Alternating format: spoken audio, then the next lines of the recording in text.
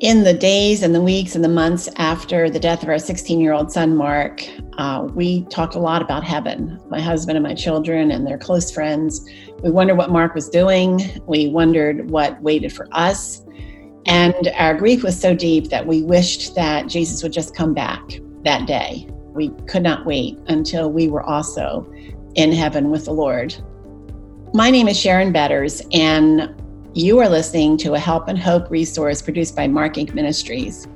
And I am so excited today that I'm going to have a conversation with Elise Fitzpatrick, who has shared her own feelings about heaven in her book called Home.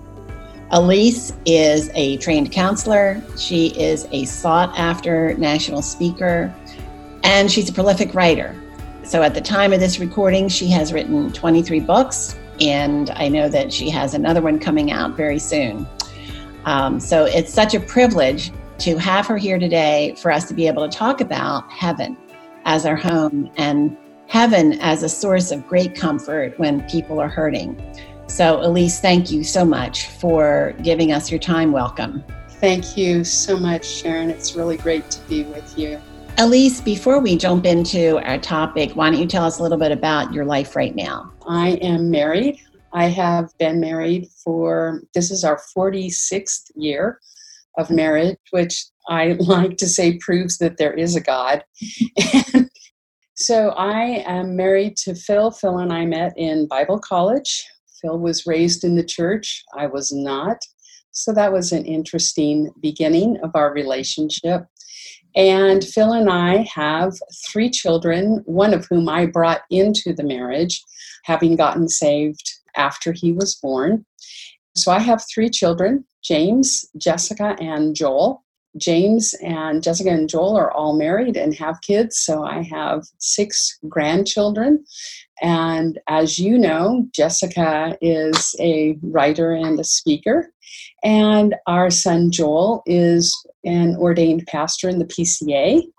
And our son James is married and has a construction company. So we're happy to live very close to all of them.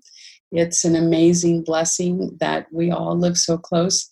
Part of that, I think, has to do with the fact that we live in San Diego, so nobody wants to move. It's interesting as I listen to you share your story of the similarities that I'm picking up on. Chuck and I have just celebrated our 50th anniversary. He was a brand new Christian when we got married. I was raised in the church. We have 4 children. We have 14 grandchildren, but I'm thinking about you with your 3 J's and how many times did you go through each one before you got to the right name? Because I do that with our grandkids right now. And I finally say, well, you know who you are.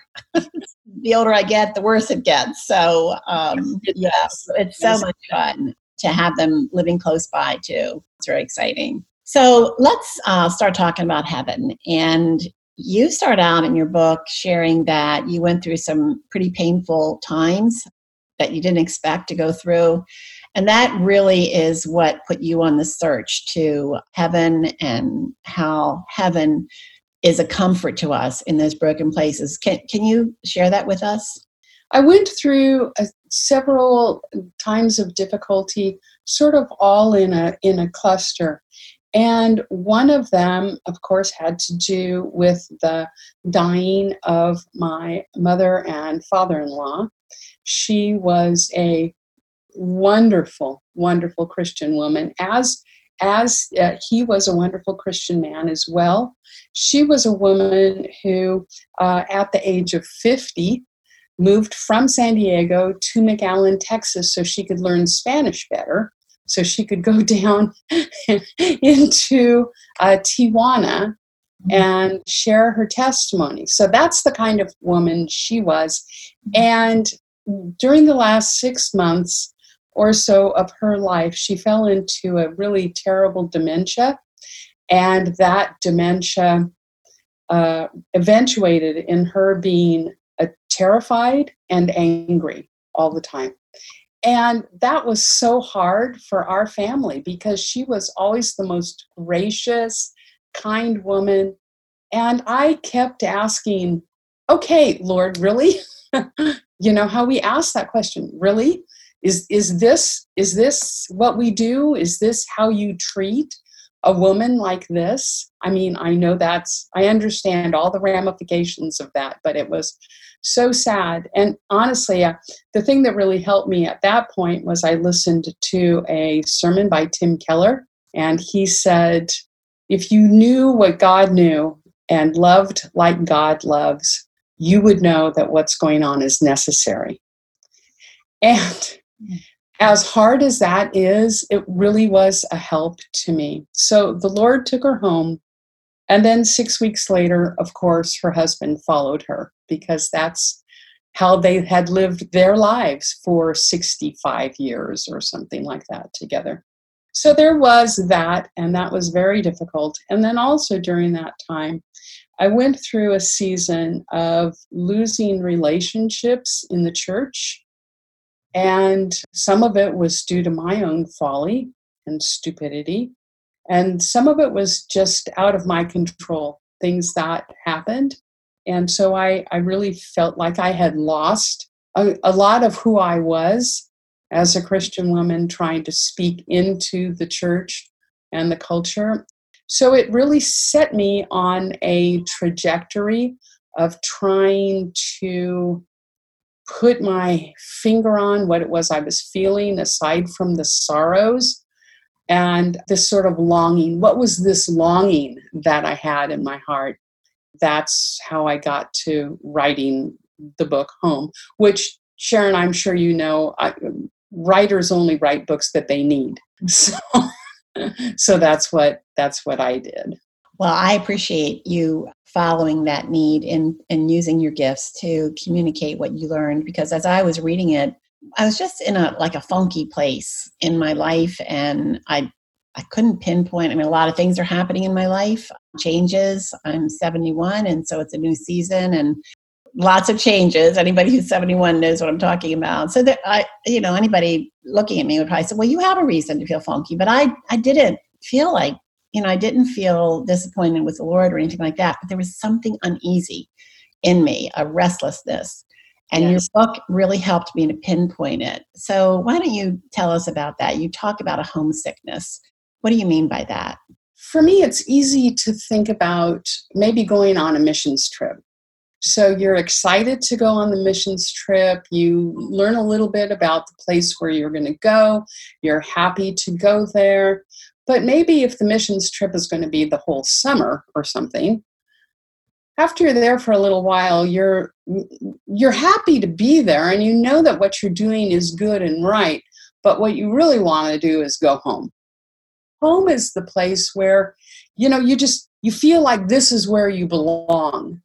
This is where, your bed is. I'm sure you recognize that. Your pillow, your bed, your shower, your kitchen, your friends. This is the place where you are planted and really long for. And homesickness wasn't really identified at all until around the time of the Civil War. People hadn't actually talked about something like this, like homesickness, before. But I think that that's what I was feeling, and perhaps you were feeling also at the same time, which was, in some ways, I'm happy to be here. I'm glad that I've got the life that I have. I am thankful for it.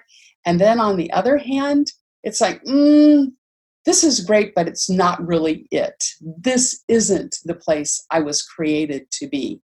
Mm-hmm. And yes, the Lord has put me here, and yes, He's given me many wonderful blessings, but this is not home. And the sooner that I realize that, the better off I'll be. I like to say those hard places in life remind me that I don't belong here, that there is something better coming. So how do you think a better understanding of heaven, because I think, when we think about heaven, we say, yeah, we want to go there. Yeah, there's going to be a reunion, but we really don't have an in-depth understanding of where we're going. I mean, like you mentioned about the missions trip, that you find out about it, you learn about the country where you're going, but a lot of us don't do that. And so how do you think that a better understanding of heaven would be a comfort for those who are in desperate need of hope.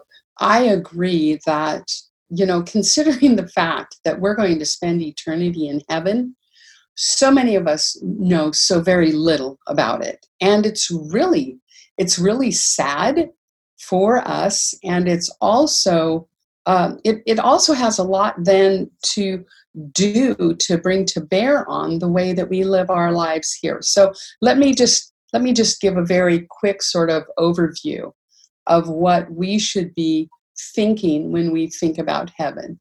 First of all, if we die before the Lord's return, when we die, we go to a place that Jesus referred to as paradise. And we don't talk a lot about paradise. We talk more just sort of generally about heaven, but we will go to a place called paradise. We will be disembodied, which will not be our permanent place. And we will basically rest in the arms of Jesus in this beautiful paradise. So my mother and father-in-law, all of those whom I love, they're resting now, but they're not like sleeping and unconscious. They are resting in pure joy and peace. But that's an intermediate state. Are they able to know what's going on here on earth? Perhaps. I don't know that for sure. Then that's the next sort of stage that we're going to go to. But then when the Lord returns, when he is now in his resurrection body, he's still embodied. When he returns to earth, we will have resurrection bodies. And so I think we can say it this way, from our DNA, which will still be here on this earth, we will draw from that glorified, purified DNA, and our bodies will be remade. At the same time, the Lord Jesus will refashion the heavens and the earth. And so what was here, I don't think is going to be completely obliterated, but it's going to be reshaped to become the heavens and the earth that it should have been before the fall.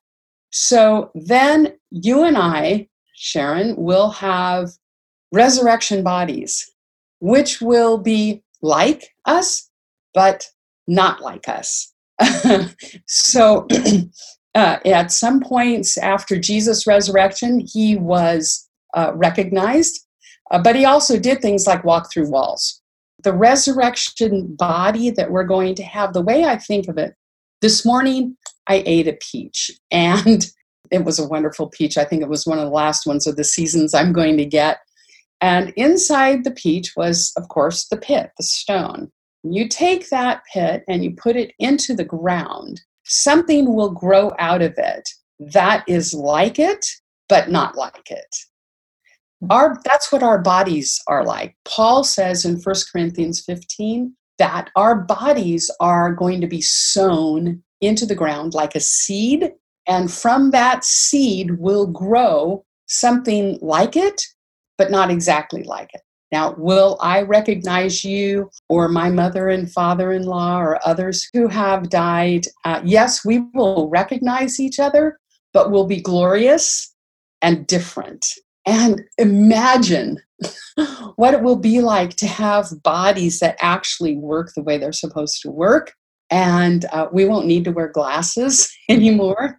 We won't moan when we get up, and we'll be able to sleep in complete peace, deep, beautiful, joyous sleep, and wake up completely refreshed. So we're not going to be infinite beings anymore. I think sometimes we think about heaven and it's like we're going to be floating around in the cosmos or something. No, we're actually going to have bodies in the new heavens and the new earth. And that's going to be way more fun, way more glorious than just sort of floating around in a worship service for eternity. As I'm listening to you talk, I'm remembering when I was a teenager and I would hear messages about heaven and I think, well, I do want to go, but I'm not really ready yet because there's so much I want to do before then. And I think about the comparison to, I mean, like the hymns and the songs that came out of the Civil War era, the songs the slaves sang, like Swing Low, Sweet Chariot. Yeah. And you compare that to Americans today who they're not thinking about that chariot coming. Why do you think that is? What is the challenge for us in America in particular to have a transformed way of thinking about heaven? Well, we live in a place that's really quite pleasant. I mean, yes, we all go through times of suffering. But my guess is if I'm living in the Sudan, or if I'm a Coptic Christian in the Middle East, I'm not at all confused about this life and the life to come, in the sense that, sort of wishing I could hang on to this life. I'm not going to be wishing I would hang on to this life if I was a Coptic Christian, perhaps facing being beheaded. I'm going to be thinking about the life to come. So in a way, Sharon, we've had so many wonderful blessings living here as we do, 21st century America. I mean, the mere thought as women that the mortality rate of women who give birth has gone down so much in the last 100 years. We have antibiotics. I mean, the mere fact that we would be surprised if a friend of ours died in childbirth, they weren't surprised about that. In the Greco-Roman world, women died in childbirth and children weren't even named until they had lived 8 days, because it was so common for infants to die and for mothers to die in childbirth. So for us, we again live in a world where death for us, suffering for us, is something that happens out there. You see, even how I talked about it. It's something that happens in the Middle East with those other people, not here. Well, of course it happens here, but not with the same frequency or expectancy that the writers of the New Testament and the writers of all of Scripture were aware of. Just listening to you talk about the suffering of previous generations and the suffering of people around the world. And then I think of how we often consider heaven as, we're going to be having angels waving their palms, waving fans, and we're going to be eating grapes. And a lot of people are saying that's boring. Why would I want to go there? Okay, I want to be reunited with Jesus, but why, what is there that's so enticing about heaven that I would have a longing, a homesickness for heaven? And so in your book, you talked about there's a biblical perspective that's much bigger than what we imagine heaven to be. And why is it important for us to have that perspective? And how does that perspective give us more of a longing for the promises of fulfillment of God's presence, His eternal presence, and the new heaven and the new earth? So C.S. Lewis says that we need to see that the world to come will be more and not less. And I think, Sharon, that that's the picture that a lot of Christians have, or even in the popular culture, about what heaven is. It's like I'm floating on a cloud, strumming a harp. Do I even have a body? Who knows? And we're all running around, sort of flying around, zipping here and there, and in this eternity-long worship service. I'm with you.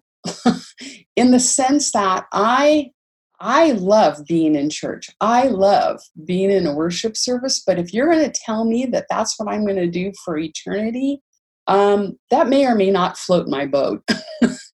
So let's try to think about heaven in a different way. One of the things that Lewis talks about is he gives this little story of a woman, a poor woman who has been thrown into a dungeon.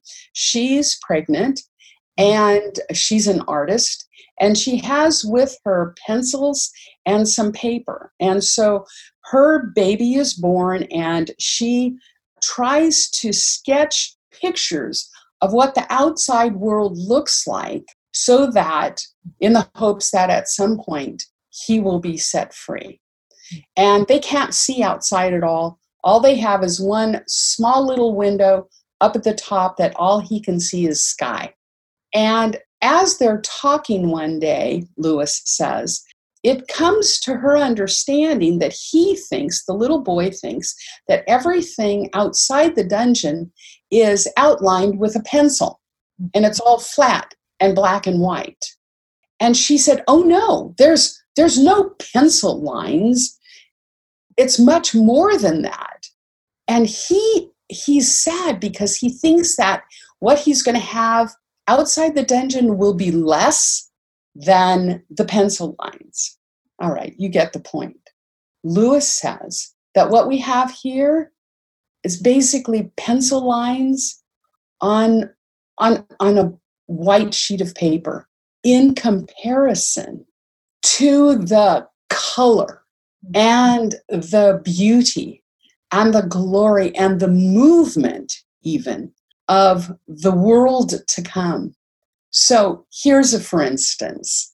Imagine, Sharon, that you and I and some friends are sitting around on the grass, and you can't even imagine how wonderful this grass is in the New Jerusalem because it's this gorgeous color we can't see because our color receptors in our eyes right now don't function the way they should. So there's lots more colors than we can actually see. So we're sitting on this grass, and maybe it's this color of green you just can't even imagine.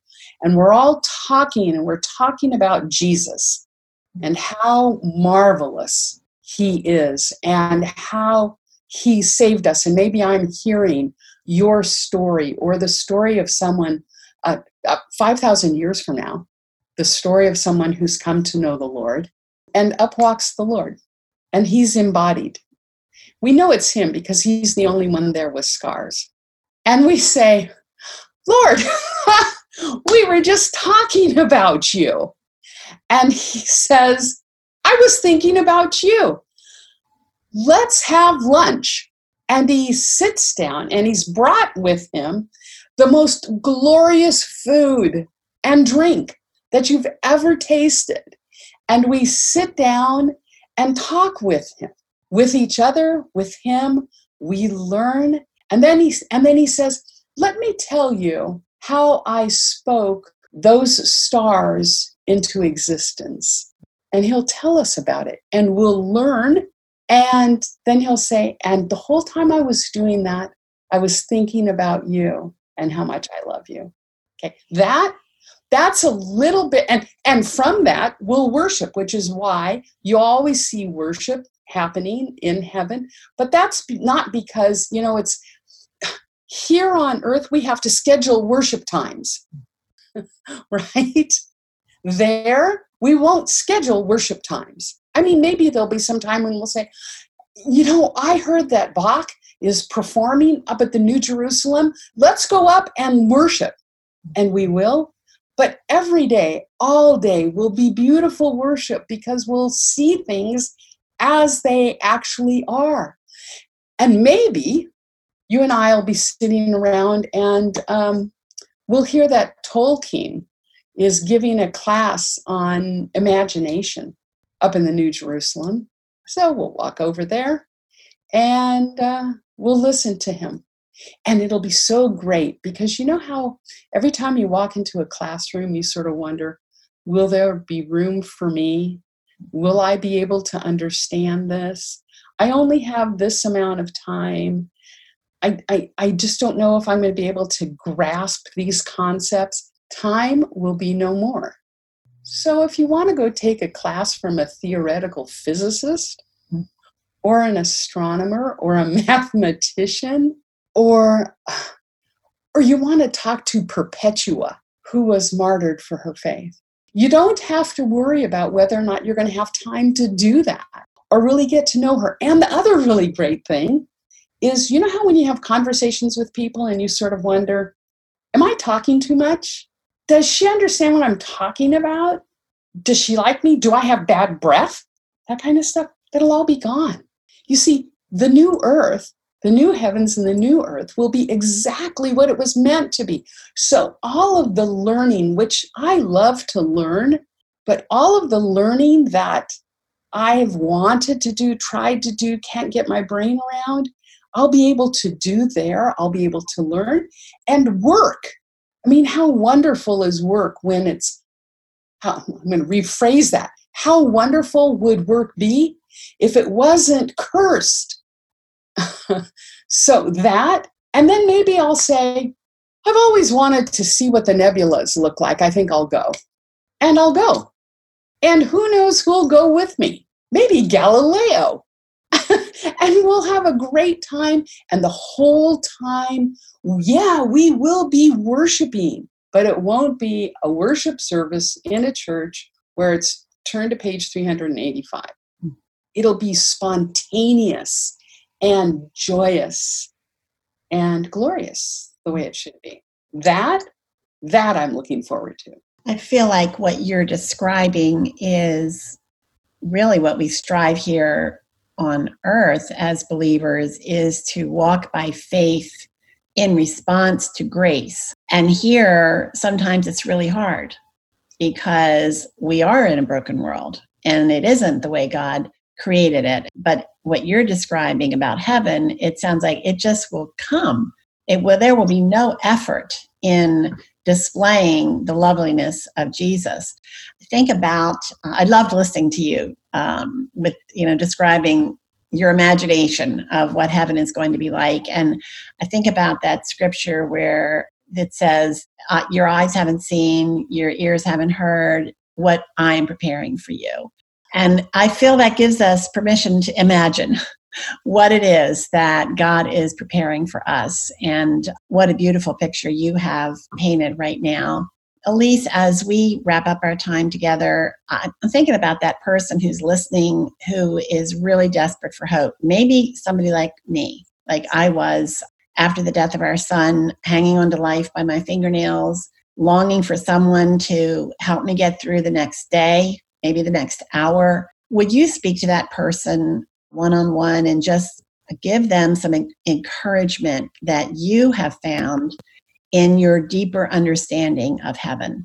It's my joy to speak to whomever it might be who really needs a word of hope today. First of all, what I want to say is our hope is not based on a sort of I hope so kind of thought. Our hope is not even based on some story that someone has told.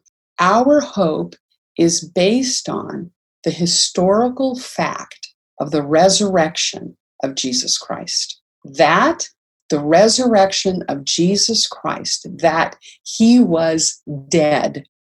And I mean like dead, not just like mostly dead like in Princess Bride, but dead. He was dead and in the tomb for 3 days.